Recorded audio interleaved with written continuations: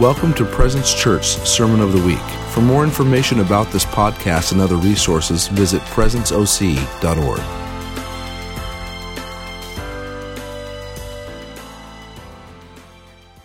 You're so funny. Thank you, guys. Thank you. Please. Oh, man. Okay, so I have one last really fun announcement. I know we're like an hour and a half in. I promise I don't have a long preach, and it's going to be worth it, okay? So the last big announcement, if you were here last week, you heard this, but if you weren't here, I want to make sure that you do know exciting things that are coming up. As of Christmas, our Christmas service, our 10 a.m. Christmas service, we are going to move in to one big service moving forward instead of two. And there's really two big reasons why. The first reason is we want to strengthen our teams in-house. And the second reason is because we're believing God for a building that will house 7 to 1,000 in one service. Okay, so if y'all know Pastor Jesse, he likes to just have everybody in the same room and just give hugs and love. And we're just trying to make his dreams come true by getting a big enough facility where we can all party together in one place, okay? So he's like, I just want everyone in the same room. You know, he does this. So we are looking, just so y'all know, we are looking for a building. We're looking for a space where not only Presence can meet, but we can have other worship nights and things, events Monday through Sunday, not just Sunday morning. We're believing God that he wants to bring businesses to our church. So things such as a gym, a coffee shop, a smoothie shop, a shared workspace, a school, so that we can serve the community, okay? So be praying with us. Pray and fast with us as we look for that. We're believing for it soon, but we'll keep y'all posted. So from Christmas on, in preparation for our building and to strengthen some of our in-house teams, one service, 10 a.m., okay? Turn to your neighbor and say 10 a.m. All right, so I want to jump in quickly here and get this word out because I'm excited to share with y'all. About 6 or 8 months ago, I went to the Lord a little frustrated. Confessions of a pastor. I went to the Lord frustrated and I said, God, why don't people get commitment? God, why aren't people committed? Why don't they understand commitment? And he said to me, it's not that they don't get commitment. They don't understand covenant. And I know it was the Lord's voice because, well, one, I know his voice. But two, I didn't understand. The Lord ever gave you a word before and you're like, oh, it sounds really good. What's that mean? And that's kind of where I was. I was like, okay, wait a second. Covenant? Hold on. I understand that I'm married and I have covenant with my husband and I have covenant with you, God, but what the heck does that mean in regards to commitment? And he began to take me on about an 8-month journey of studying the story of Ruth and Naomi and of asking him a lot of questions and really just being searched internally to understand what covenant and community looks like. And so let's dive in. We're gonna read Ruth 1. I'm going to read it real southern and quick, and I'm probably going to pronounce a lot of these names wrong, okay? So don't be judging me. All right, Ruth 1.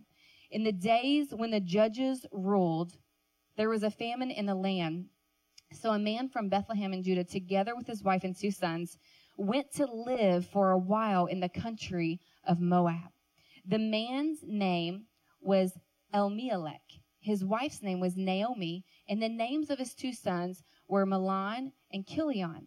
They were Ephrathites from Bethlehem, Judah. They went to Moab and lived there. Now, Elimelech, Naomi's husband, died, and she was left with her 2 sons. They married a Moabite woman, one named Orpah and the other Ruth. After they had lived there for about 10 years, both Mahlon and Chilion also died, and Naomi was left without her 2 sons and her husband. When Naomi heard in Moab that the Lord had come to the aid of his people by providing food for them, she and her daughters-in-law prepared to return home from there. With her 2 daughters-in-law, she left the place where she'd been living and set out on the road that would take them back to the land of Judah. Then Naomi said to her 2 daughters-in-law, go back, each of you, to your mother's home. May the Lord show you kindness as you have shown kindness to your dead husbands and to me. May the Lord grant that each of you will find rest in the home of another husband. She then kissed them goodbye and wept aloud and said to her, we will go back with you to your people. But Naomi said, return home, my daughters. Why would you come with me? This is like one of my favorite parts. Why would you come with me? Am I going to have any more sons who could become your husbands? Return home, my daughters. I'm too old to have another husband, even if I thought there was still hope for me. Even if I had a husband tonight and then gave birth to sons, would you wait until they grew up? Would you remain unmarried for them? No, my daughters. It is more bitter for me than for you, because the Lord's hand has turned against me. At this, they wept aloud again. Then Orpah kissed her mother-in-law goodbye, but Ruth clung to her. Look, said Naomi, your sister-in-law is going back to her people and to her gods. Go back with her. Now, this is where I want you to highlight verse 16. I just read a whole bunch of y'all so you can understand context and a little bit of cultural expectation, okay? But this is what I want to hit. Ruth replied, don't urge me to leave you or turn back from you. Where you go, I will go, and where you stay, I will stay. Your people will be my people, and your God, my God. Where you die, I will die, and there I will be buried. May the Lord deal with me, be it ever so severely, if even death separates you and me. When Naomi realized that Ruth was determined to go with her, she stopped urging her. It's hard to not read this story and not be moved by great emotion. It's hard to not read this story without sitting and going, what in the world was Ruth thinking? I mean, here she's married and her husband dies. She was in covenant relationship with her husband, but he passes away. So technically, she can go and do her own thing. She can go and marry another man, have children, live her life, live out her dreams and desires. But we read that she says, I'll go where you go, and I'll stay where you stay, and your people will be my people. She's given up her future in a humanistic way, right? This is how we think. She's given up her future to follow Naomi, who can do nothing for her. Her ex-mother-in-law, technically, I guess, who can do nothing for her. And it's hard to not read this story and wonder, am I a Ruth for someone? Do I have a Ruth? Do I have a Naomi? Am I a Ruth for someone, or just be greatly stirred to want to have Ruths in your life? And this morning, I want to talk about something that I don't think, it's not that it's not been preached on. It's not new revelation. I'm not that good, but God is. But I want to talk about something regarding covenantal community. Because I think most of us probably know about covenant with God. And if you're married, you've probably read about covenant with your spouse. But I think there's a strong word about covenant inside of community of people who are Ruths and Naomis. There's a Hebrew word, it's hesed. Say hesed. Hesed. Hesed is actually found in this scripture of what Ruth is manifesting. Now, hesed is a Greek word that actually means extra measure, kindness, and love.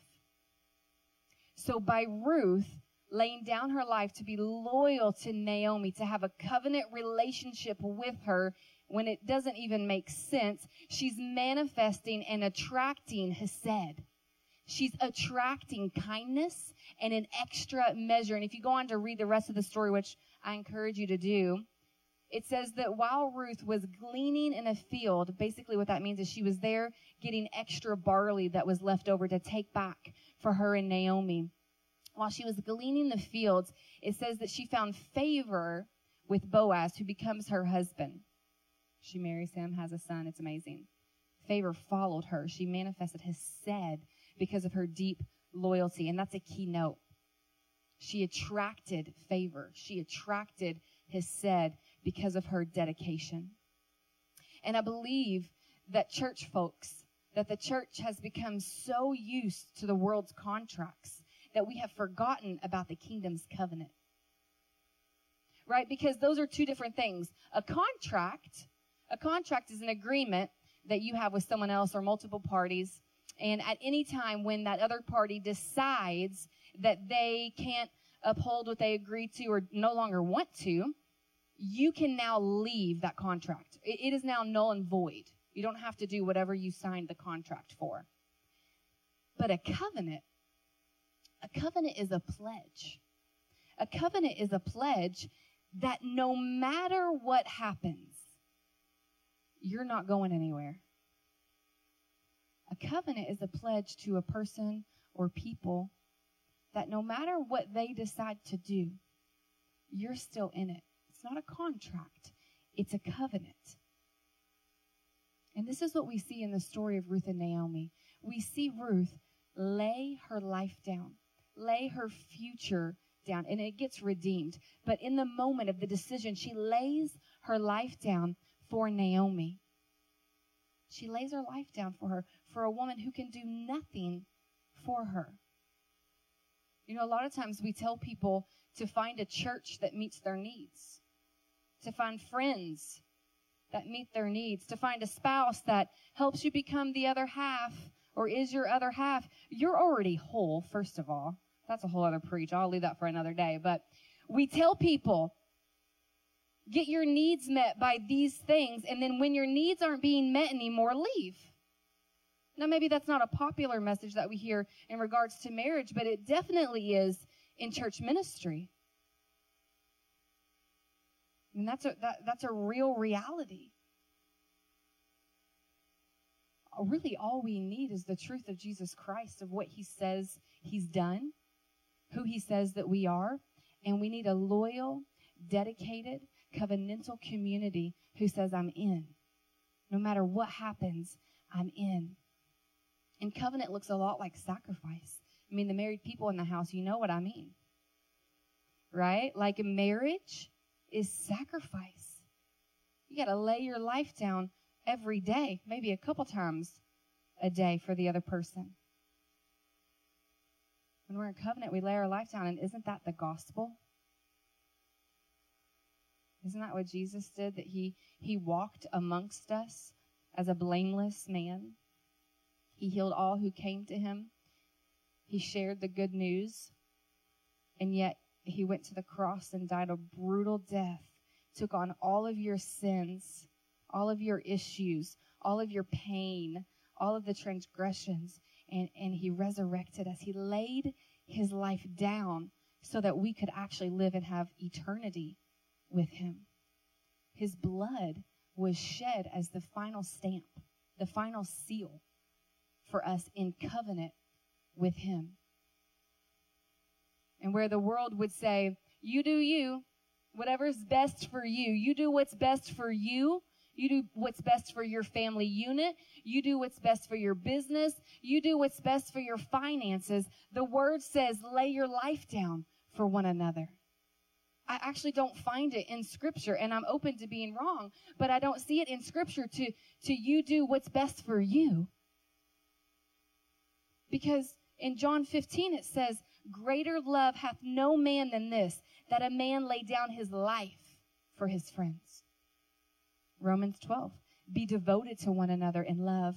Honor one another above yourselves. Say above. Say above yourselves. Galatians 5:14, love your neighbor as yourself. We're called to live a laid down life for our friends and for our community. And I think the more that we understand covenantal community, the more we can understand grace and the power within a community. 12 people change the world. There's more than 12 people in this room. We can literally change the world like that. And I think a lot of times you've probably heard like, well, yes, I'm in covenant with my family. I'm in covenant with my kids and I'm responsible for them. So that's my focus. But here's kind of a hard trigger truth. You do have responsibilities. Your kids, you're responsible for them. The word says that we are to grow our kids up in the ways of the Lord so that when they're older, they do not depart. You're responsible for your children. And you're responsible in a way for your spouse whom you're married to. But if we were only responsible for those things, we'd miss out on a really large piece of covenant that God has designed for us, that he's put inside of us. The moment that we only recognize covenant with our family units, we miss out. And I don't think it's biblical. And this is something that I haven't heard preached a lot because it's a trigger point. And also, I think people have gotten so used to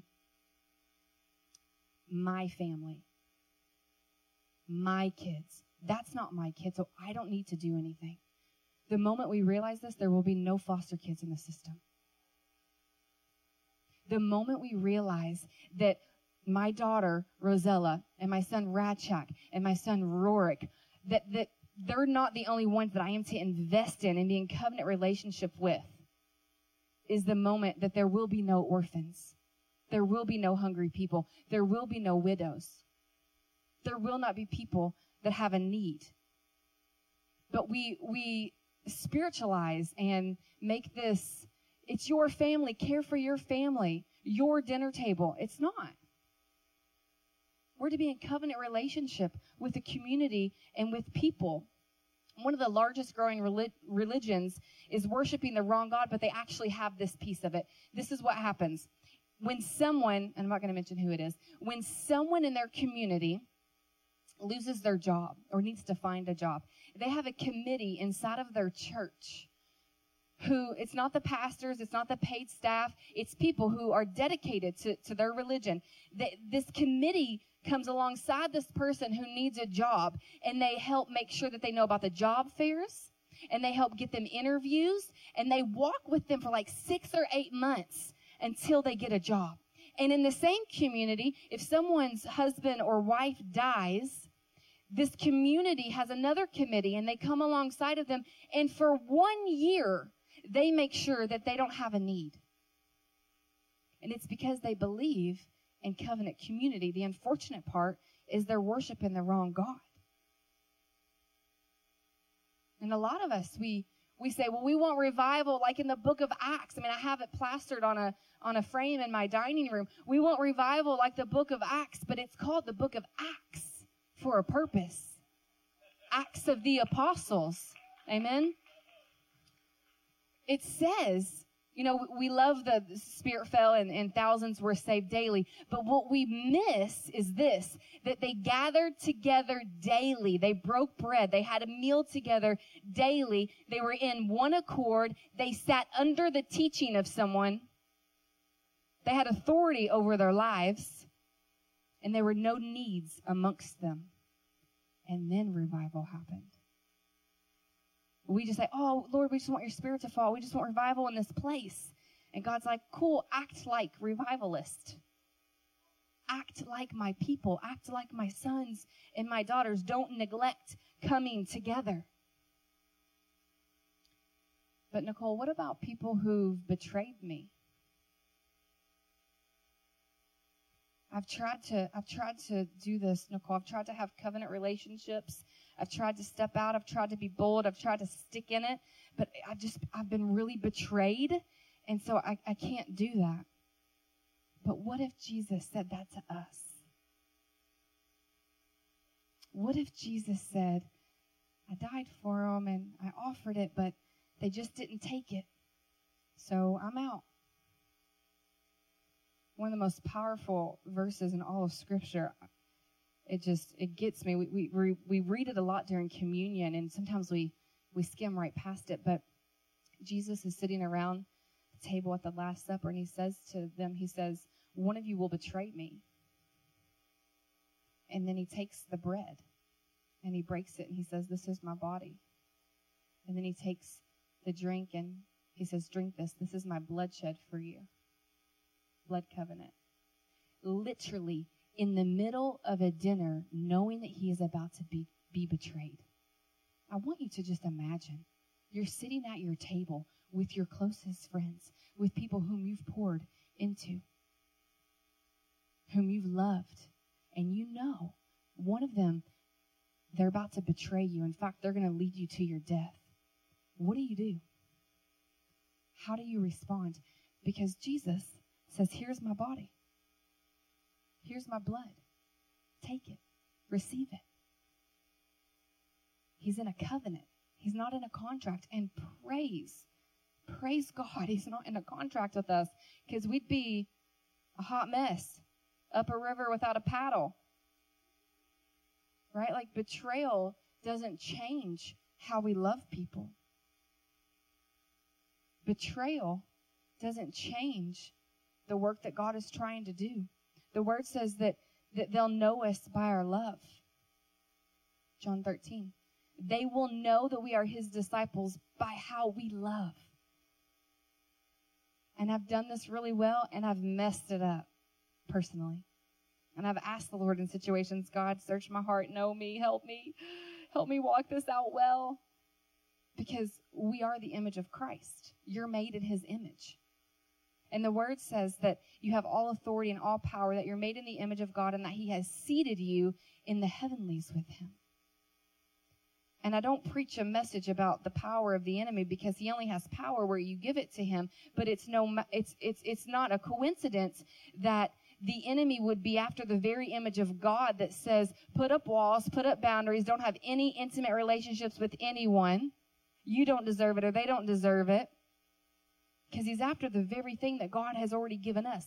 The image of him, the image of love, the image of a laid down life.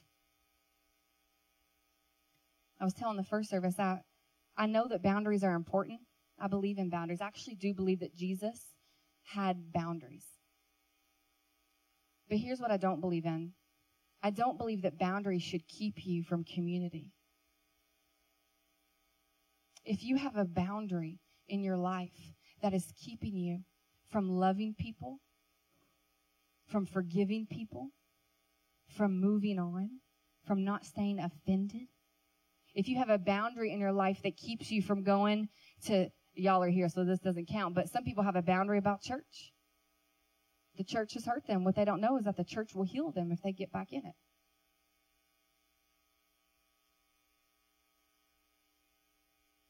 If there's a boundary in your life that's keeping you from covenant community, from being loyal and dedicated and keeping your love on in a profound way, then I'd kick it down. Because the word says they will know you. They will know him through the way that you love. They will know that you are his disciples by how you love, not by what you do, not by how much money you spend on them, not by the words you say, but by how you love, aka how you respond like Christ Jesus. I was telling the first service, I want to bring back the WWJD bracelets. Anybody ever have those in the 90s? Anybody rock them? Just me? Okay, a few of us. I want to bring them back, because if we just had this reminder in every situation in life, when your kids are being crazy, when your spouse is not being their best self, when your family, when your coworkers, when your boss, when your whatever, if you could just think, what would Jesus do in this situation? How can I look more like him so that the world goes, what is different about you? Some of the people that have had the greatest impact on my life, I've watched walk through times of great betrayal, or times when they could have washed their hands and in the world's eyes would have been like, that's okay. You needed to get away from that person. You needed to put up your walls, put up your boundaries. That was a good idea. I've watched them, and I've watched how they've loved, and I've watched how they've stayed in it.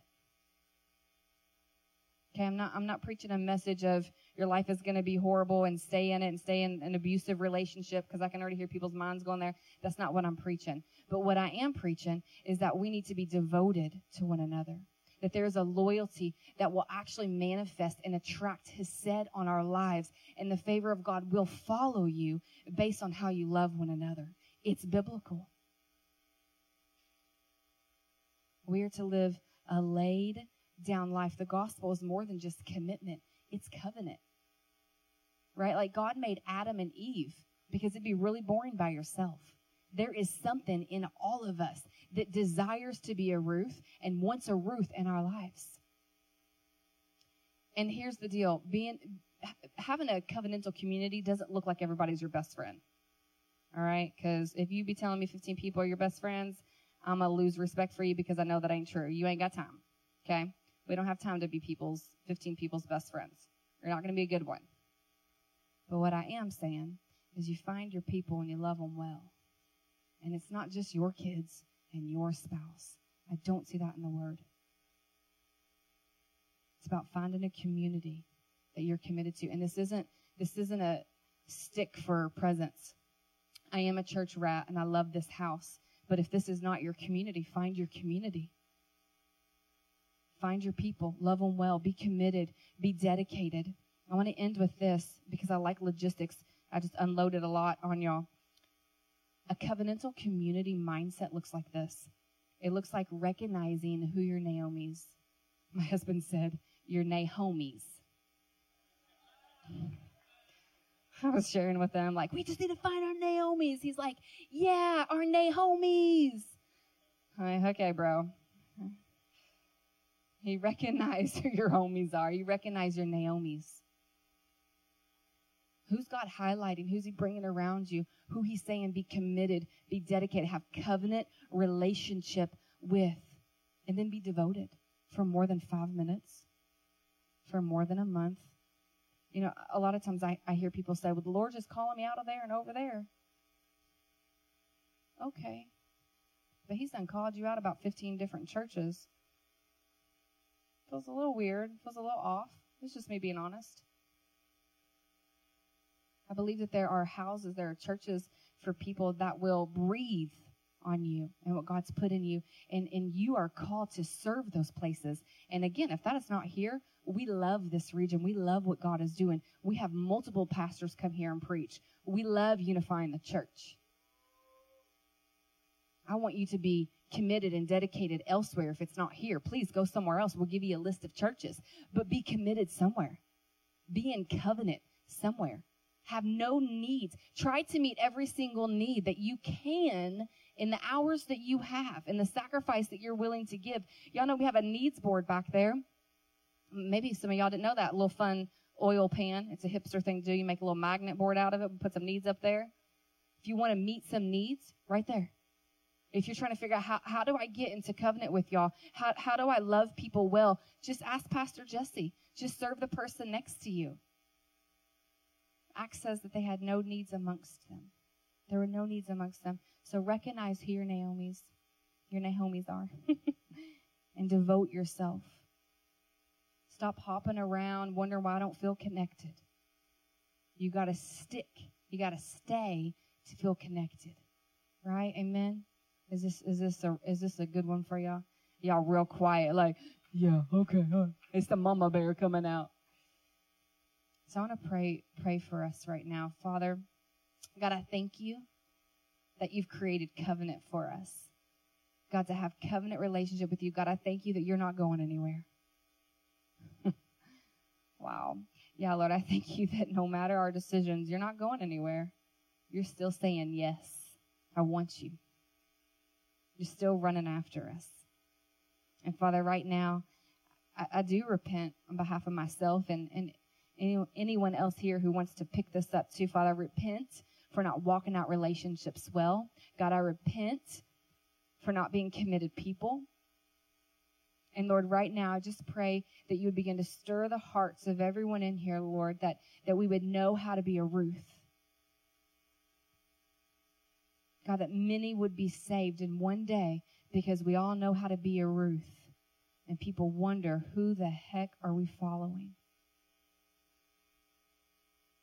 Yeah, right now, Father, I pray for the Christmas dinners and times around the Christmas tree and the fireplace and hanging out with family, Lord, that we would exude your love for people, no matter what has happened in the past.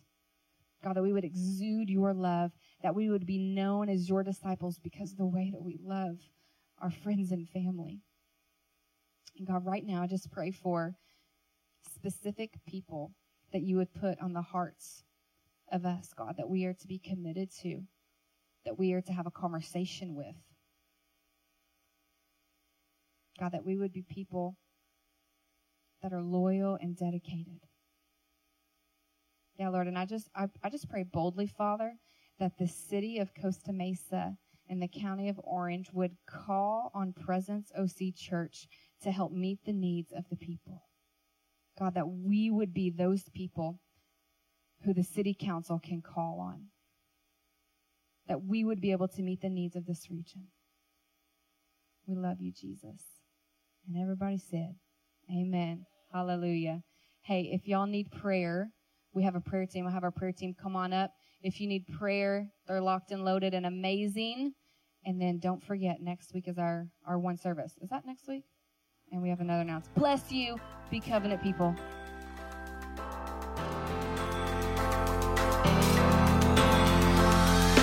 Thanks for listening to the Sermon of the Week. Be sure to visit our website at presenceoc.org to find out more about Presence Church.